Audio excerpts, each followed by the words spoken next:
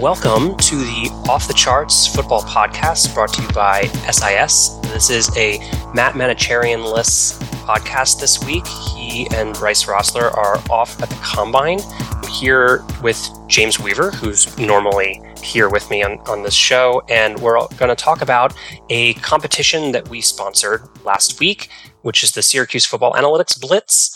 And we're going to talk to the winning team from the University of Pennsylvania. But first, James, if you had to pick a Combine event that you participated in, what would be your Combine? I like watching the gauntlet, the receiver gauntlet going back, when receivers looking back and forth. Obviously, there's a big opportunity for embarrassment of getting hit in the head and something like that and not looking at the right direction. Which one would you do? I would do the gauntlet. I would do Really? It. I think You want the embarrassment. I think I would embarrass myself less there than running the 40-yard dash. So Fair enough. I was thinking that I would choose the weighing event because I feel like I can stand still on a scale pretty good.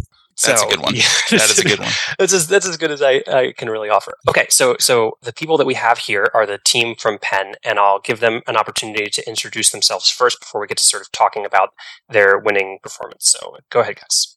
I'll just get started. I'm Danny Cole. I'm a junior majoring in business analytics and management in Wharton. I'm Caleb Cannon. I'm also a junior majoring in economics. Yeah, I'm Chris Shaw. I'm also a junior majoring in stat, finance, and CS. I'm Ezra Troy. I'm also a junior and I'm majoring in economics as well. I'm Sam Pascal. I'm a junior as well. I studied communications with a statistics minor. I will admit that I am definitely biased in favor of the person who's majoring in communications and minoring in statistics because I majored in psychology and minored in math and stat. So, that's the real path. All right, so just to sort of introduce the case involved, basically there are a whole bunch of different schools participating, some schools with multiple teams, and the case was using data presented from SIS, which had play-by-play data with a whole bunch of charting data elements, and also some additional player value stuff and some contract stuff. And we asked, what are the traits that make a good defensive lineman?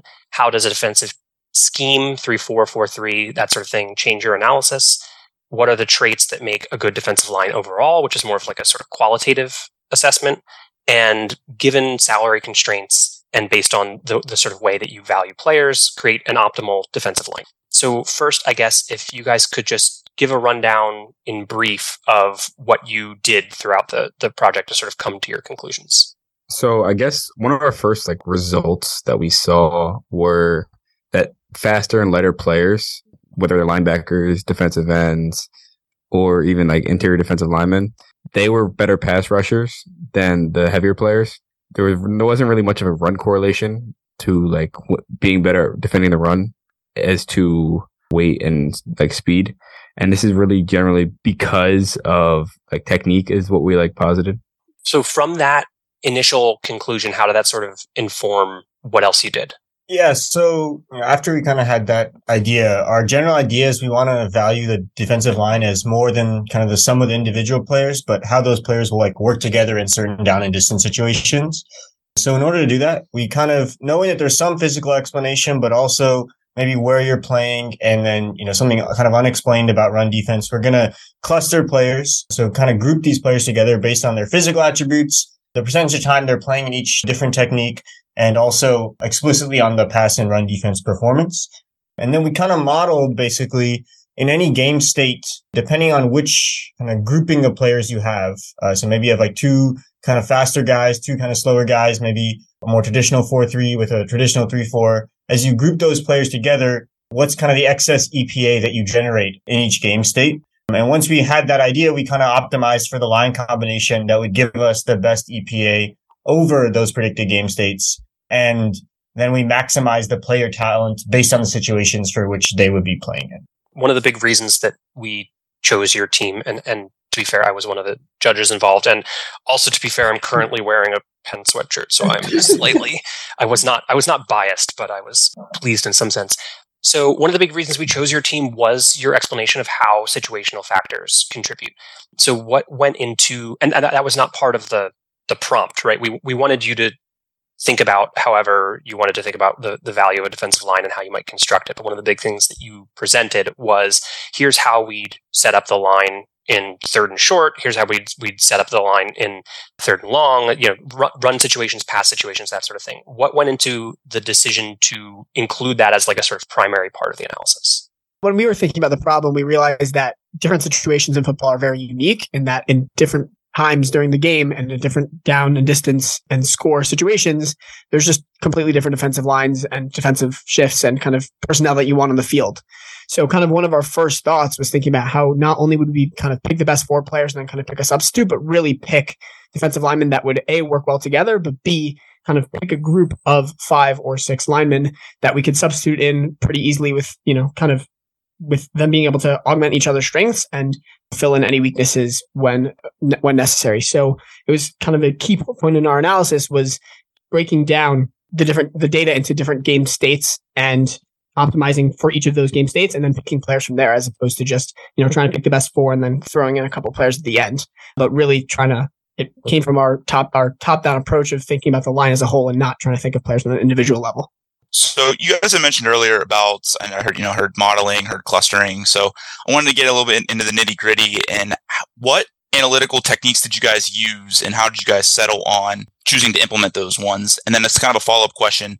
What were some of the criteria, selection criteria that you used to optimize your models? I guess we'll speak on the clustering side first. So we want things that are kind of easily explainable, especially in like a competition type setting. We don't want anything statistically that's too fancy where we can't really explain it in an easy way. You don't never know like kind of what the statistical background of the people you might be presenting to is, especially like kind of in sports worlds where, if this were to ever be implemented in any case, like we need to be able to explain it to people who might have like no or very little statistical background. So, for clustering, things like that, we're going to do something very simple. Maybe you've heard of like k-means clustering, but essentially what you're doing is you're choosing, you think there's like k different groups of players. So in our case, we said there's 5. And essentially you try and find a center point among all the data you have, 5 different center points, and group the players closest to those center points. So it's like a kind of very intuitive explanation. People who are close together in terms of the stats will be grouped the same place. And that's like a very intuitive explanation. As for like kind of the other modeling aspects, a lot of us are part of a sports analytics seminar with Professor Addie Weiner of the Wharton Sports Analytics and Business Institute or Initiative or something. So we talk about different statistical and analytical techniques there. And, as part of that work, we sometimes do kind of research into new sports analytics methods. So one of the research projects that we're working on right now is actually a way of kind of modeling yardage gain as a function of game state. So we applied some of those kind of research techniques that we've been using to model EPA instead of yardage gain, but it's like a very similar type of concept. And that helps at least bring some like legitimacy to the model, I think. You can probably do it in any number of arbitrary ways and get like somewhat reasonable results. But that, I guess, kind of leads into the second question, which is how do we evaluate it? So given the limited time in a competition, like we can't be so concerned about getting like the best, most tuned model. So generally we want something like, we have the idea of like reasonable results, right? So the consensus ideas of what people do, like what NFL teams do on each down and distance, they might not be the optimal thing, but our model shouldn't think that they're completely wrong, right? We want them to at least say like, on third and long, this is what most people are doing. That should at least have a somewhat reasonable result in our model. Maybe like it's a neutral result or slightly positive result. If it was a massively negative result, that's probably means that something wrong with our model as opposed to something wrong with what people are doing. Simply because, like if there was something really horrible, like teams that have picked up on that and fixed it by then. And similarly, like for how we rate players, the most commonly played defenses shouldn't be rated terrible. And, all pro caliber players should not be rated as terrible in our defense, right? Like they're all pros for a reason. Even if they might not be the best, exactly all pro by our standards, they definitely shouldn't be rated as terrible. And similarly, like players who are consensus not good should also not be insanely rated by our system. So just kind of empirically looking at what does the model like give reasonable or sensible results. And that's probably the best way to go when you have limited time. Yeah, the notion of simplicity and explainability is one of those things that we have a hard time. Like it came up in sort of the Q&A after the competition that like explainability in the sports context, and we had one of the judges, multiple judges actually currently work for NFL teams, were really harping on that like you don't need to have the best statistical technique because so many of them it's very marginal, the differences between a lot of them at a certain point. But having that explainability is like super relevant, and especially like in a competition like this, you can assume a certain level of understanding of different techniques and that sort of thing. But certainly working with a team or even just publishing to the public, like the simpler that you can come up with, and while it might not be the absolute best thing, the explainability is so important to get people to keep reading. Basically, like people will just be like, I don't get this. These are just some nerds talking to nerds, and we need to be able to communicate in a way that is more helpful to the general population without doing some kind of like talking down things. We're not, in a lot of cases, we're not professing to be like to have the absolute correct answer all the time. So you had talked about sort of using stuff that you were working on separately and sort of bringing that in. Did you do any other like research or education, whether it was football education or analytical education, sort of like in prep for or while the competition was going on? Well, we looked at some combine data too, again, going back to just like the basic storytelling, just going back to that point of the communication and the presentation. For it being football, especially keeping that practical mindset there in terms of like, how do you have a key takeaway and then explain it to a coach that can't implement it to an actual offense or defense was something that we really prioritize. Again, with that scenario-based football of we want a unit of guys that can be adaptable and then also successful. So we really focused on that in terms of something that can work no matter the situation, because football is unique in that sense where you have this linear progression of downs of progress, but yet it changes drastically depending on which one you are and then at the yardage. Basketball, pretty much the same possession to possession. Baseball, the count changes a little bit, but 1-2, 2-1, it's all kind of see-ball, hit ball. Football, it changes a lot. So we want to make sure we presented that in a clear way. And then also, how do we just have, from the fundamental standpoint, as we were talking to earlier, everyone's pretty much like a good professional athlete at the NFL level. So we're not really looking at, outliers in a sense that we have to really, model around those in any sense. It's really more, what are the key attributes that everyone's pretty decent at, and then that we can really find surplus value in. This is kind of a tangent, but in terms of football knowledge, like where are you guys at? And like, is there a sort of difference in how knowledgeable you were about the sport among the five of you? Well, I would say there might be a little bit of different knowledge. Personally, me and Sam here, we both play for the sprint football team here at Penn. So we have like direct intel. We play. Caleb used to play. He's taken a couple years off. But I would say everyone is definitely knowledgeable about football and knows the game. But there was probably different degrees of variation between how much like nitty gritty, different formations, stuff like that. Did the fact that there were people who had played and people who were enthusiasts, like did that sort of inform the way that you went about going through the project? I would say a little bit at least.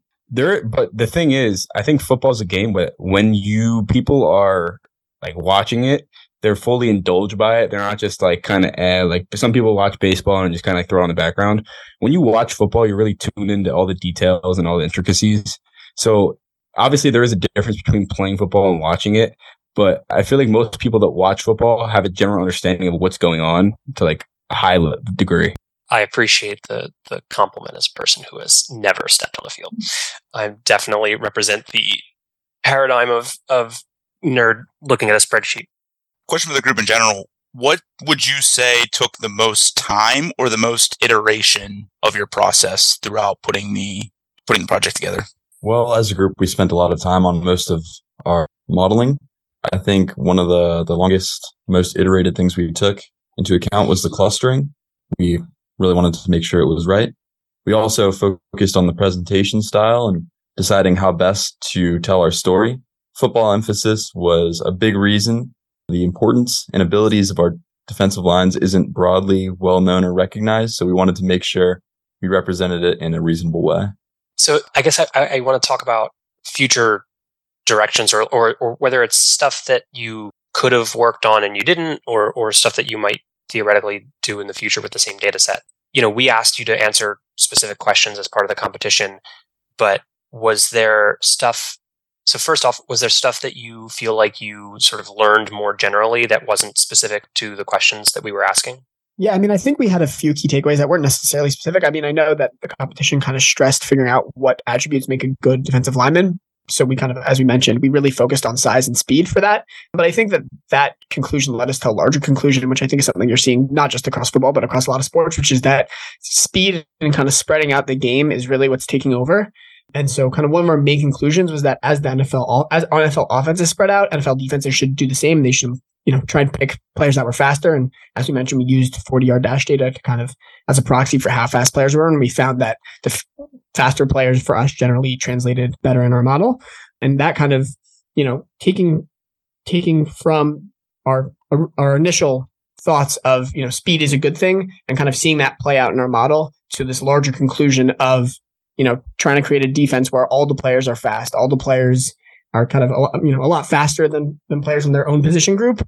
And even if they're smaller, kind of realizing that might not necessarily hurt you as much as the gain you would get from the speed. It was kind of our main takeaway and something that we really learned from this project beyond what was asked in the project. Yeah, and also to that point, probably also scenario based too. We probably look more at the teams that a specific team or this fictional team would be facing. Again, harping on that like practical aspect. Who are you facing? If you're facing a really good center, maybe we adjust around that. So we attack the weaknesses instead of going straight at their best player. We're not going to go up against, the Kelsey brothers if they're on the same O-line in this fictional scenario here. But, how do we best make something that's practical and usable? And sometimes that would have to adapt based on the scenario of the team would be playing against.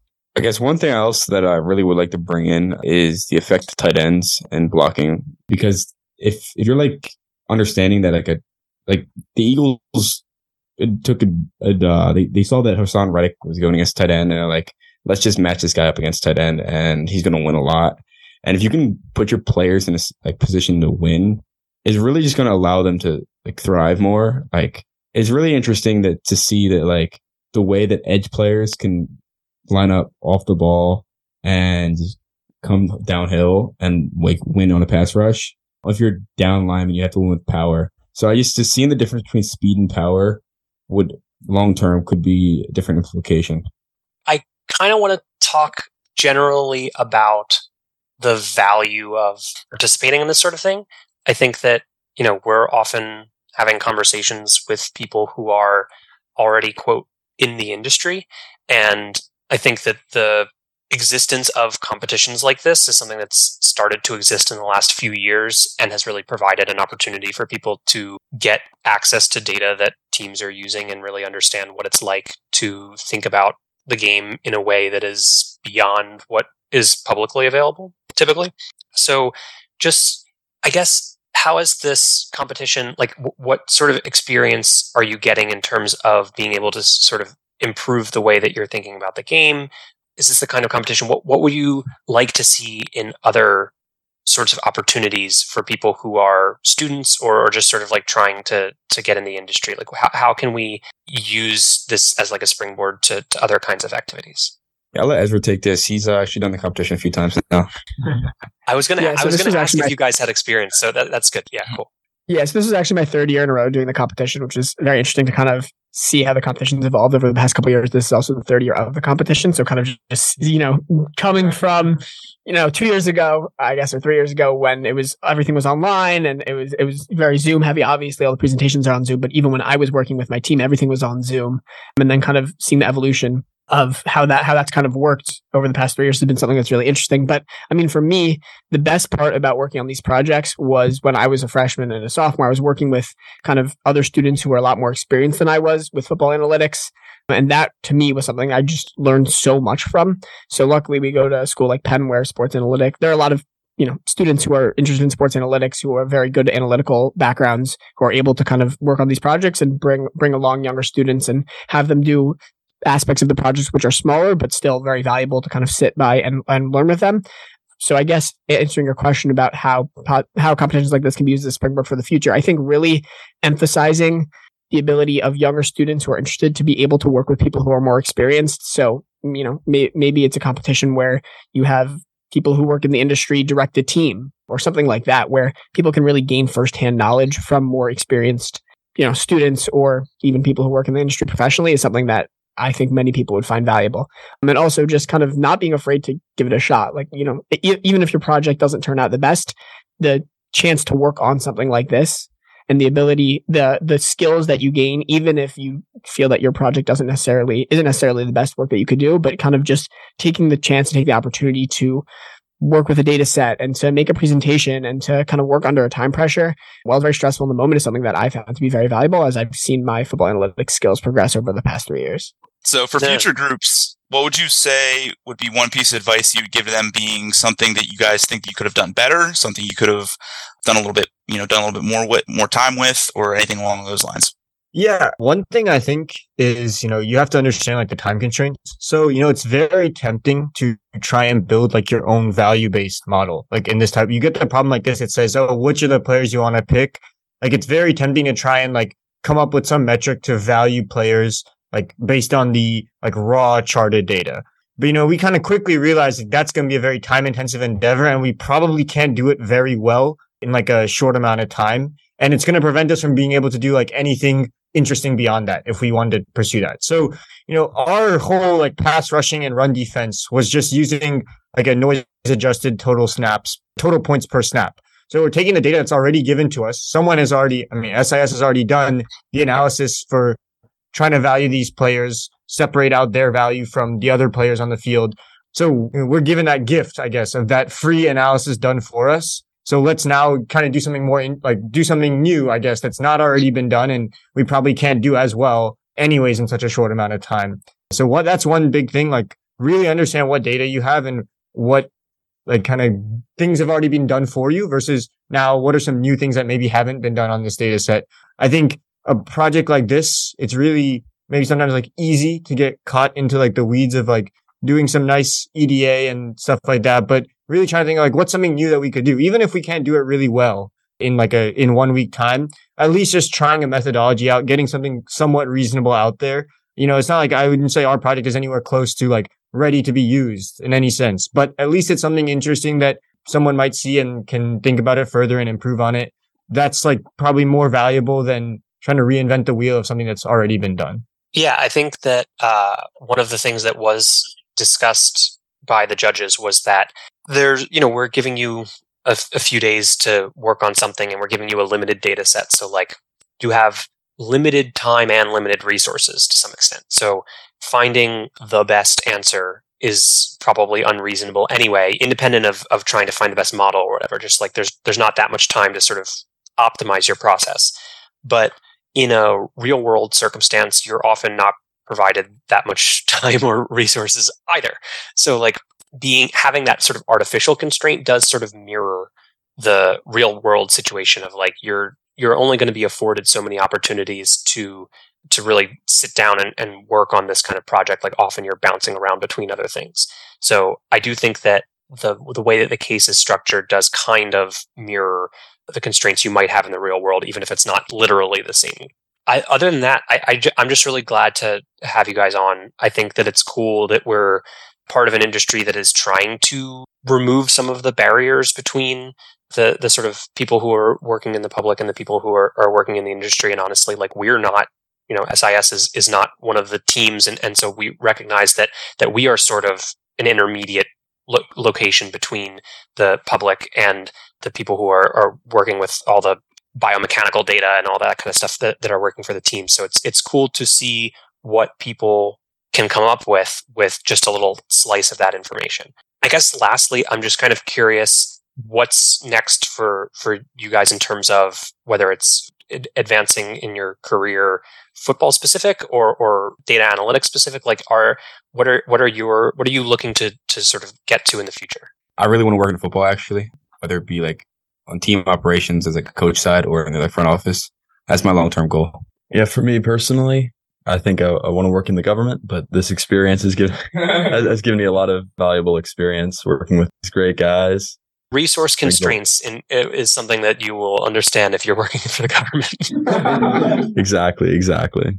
My background maybe a little bit like different. So like last summer I worked for like a sports trading firm, and I'm going back there next summer. And part of what we do a lot of is like doing models that, try and value winning and like what the percentage of chance of winning and losing before and during a game.